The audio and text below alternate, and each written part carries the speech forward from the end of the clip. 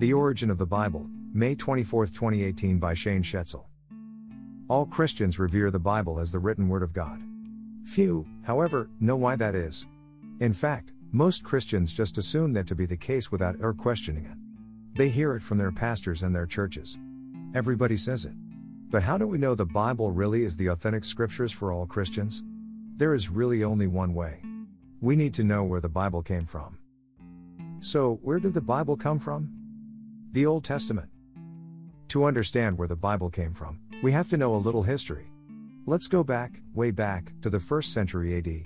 Jesus and his apostles were traveling the countryside in Galilee and Judea. They were Jews, and because they were Jews, they were using the Jewish Bible. Today we call the Jewish Bible the Old Testament. This was all they had at the time. Now they didn't carry one around with them. No. Back then, Jewish Bibles were written on parchment scrolls and were very large. They were also extremely expensive, as they had to be hand-copied by Jewish scribes. Just one could cost as much as a year's wages for the common working man. So they were kept locked up in a circular box, called a tabernacle, most of the time. This was kept in the local synagogue. When used, they were taken out of the tabernacle and unrolled to a particular place for reading and study. Jewish rabbis were men who were able to commit these scripture passages to memory, and demonstrated some mastery of what the text said and what it meant. However, there wasn't just one Jewish Bible. In fact, there were three. You see, each mainline Jewish sect had its own canon considered authoritative.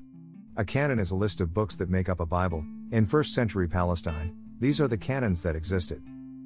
1. The Torah. These were the first 5 books of Moses, originally written in Hebrew. All Jews considered these books authoritative. However, the Sadducees limited their canon to just those 5 books and excluded everything else, such as the Psalms, prophets, history, etc. Jesus and his apostles clearly disagreed with this approach. 2. The Tanakh. These were the first 5 books of Moses, plus the writings of history, Psalms, poetry, and the prophets. Some were written in Hebrew, others in Aramaic. In total, there were about 39 books. This was the canon of the Pharisees. From the writings of the apostles we learn that Jesus and his followers agreed more with the Pharisees than they did with the Sadducees, on some things, and accepted the Pharisaical canon of Scripture as more authoritative. This is commonly known as the Protocanon. Proto is Greek meaning first, so first canon, because it was the first canon of Scripture used by the ancient Jews primarily in the Holy Land. 3. The Septuagint. These were all the books mentioned above in the Tanakh, plus 7 more, for a total of 46 books with longer additions to the books of Esther and Daniel. The Septuagint was a Greek translation of the Pharisee canon, Protocanon or Tanakh, that had some additions which many Jews considered authoritative as well. Among those Jews were Jesus and his apostles.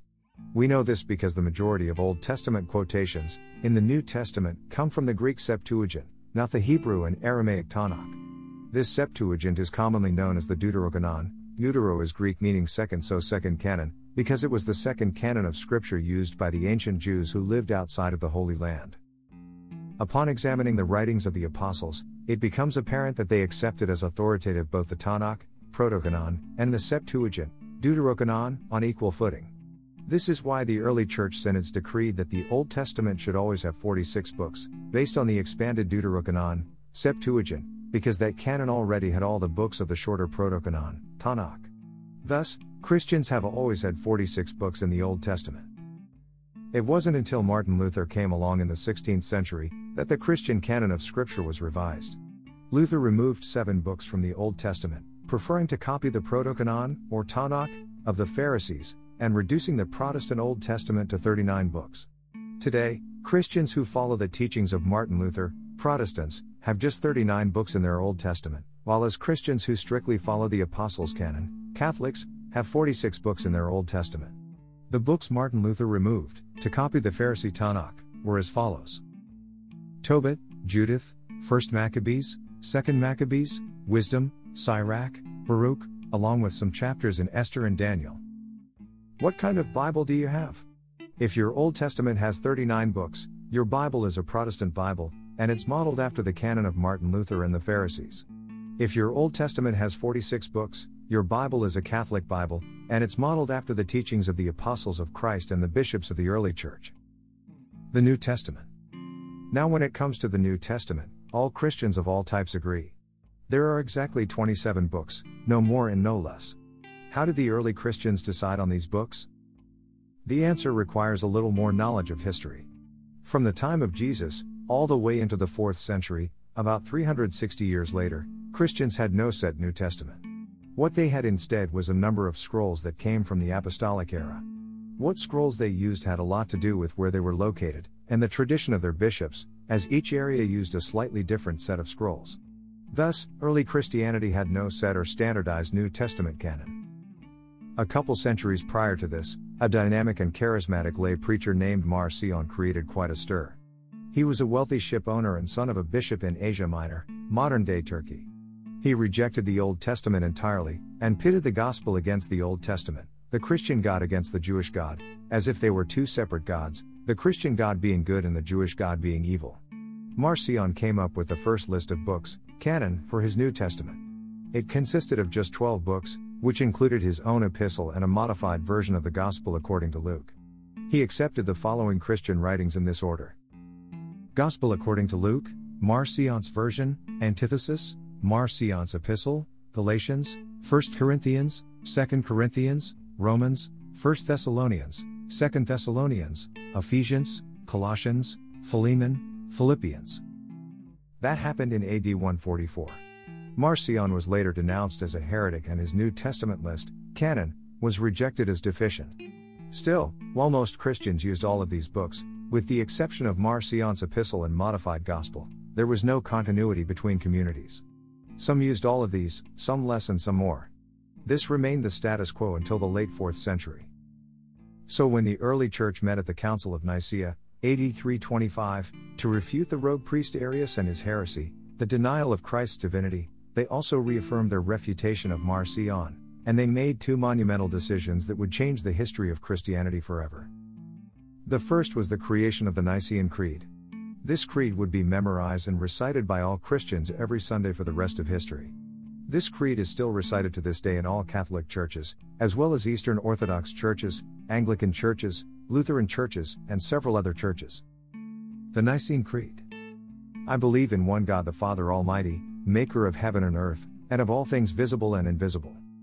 And in one Lord Jesus Christ, the only begotten Son of God, begotten of his Father before all worlds, God of God, light of light, very God of very God, begotten, not made, being of one substance with the Father, by whom all things were made, who for us man and for our salvation came down from heaven, and was incarnate by the Holy Ghost of the Virgin Mary, and was made man, and was crucified also for us under Pontius Pilate. He suffered and was buried, and the third day rose again according to the Scriptures, and ascended into heaven, and sitteth on the right hand of the Father, and he shall come again, with glory, to judge both the quick and the dead, whose kingdom shall have no end.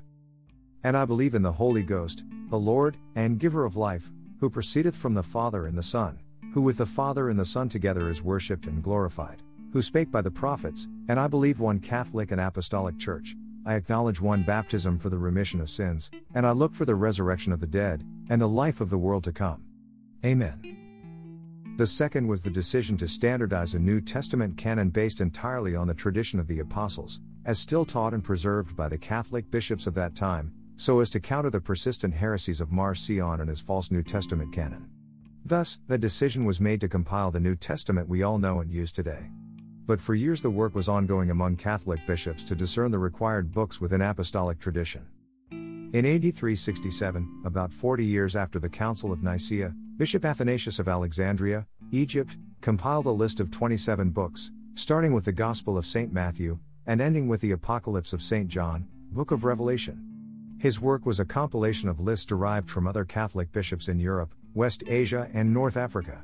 Bishop Athanasius was a fierce opponent of Arianism, and was well known in the region for keeping his dioceses clean of the Arian heresy. At the synods of Rome, Hippo and Carthage, late 3rd century, Athanasius' list of 27 books was adopted as the Christian New Testament. In the year AD 405, Pope Innocent I decreed that all Christians would now use this 27-book list, canon, as the universal and standard Christian New Testament. All other canons of the New Testament, being used by various bishops everywhere, were to be suppressed, in favor of this new Pope-approved canon. Matthew, Mark, Luke, John, Acts of the Apostles, Romans, 1 Corinthians, 2 Corinthians, Galatians, Ephesians, Philippians, Colossians, 1 Thessalonians, 2 Thessalonians, 1 Timothy, 2 Timothy, Titus, Philemon, Hebrews, James, 1 Peter, 2 Peter, 1 John, 2 John, 3 John, Jude, and Revelation. That's how we got the Bible. It came from the tireless work of Catholic bishops in the 4th century, and the decree of a pope in the early 5th century. The Old Testament was decided early, by the apostles, and affirmed by the pope and Catholic bishops of the 4th century. The New Testament wasn't decided until the late 4th century, and affirmed by the pope in the early 5th century.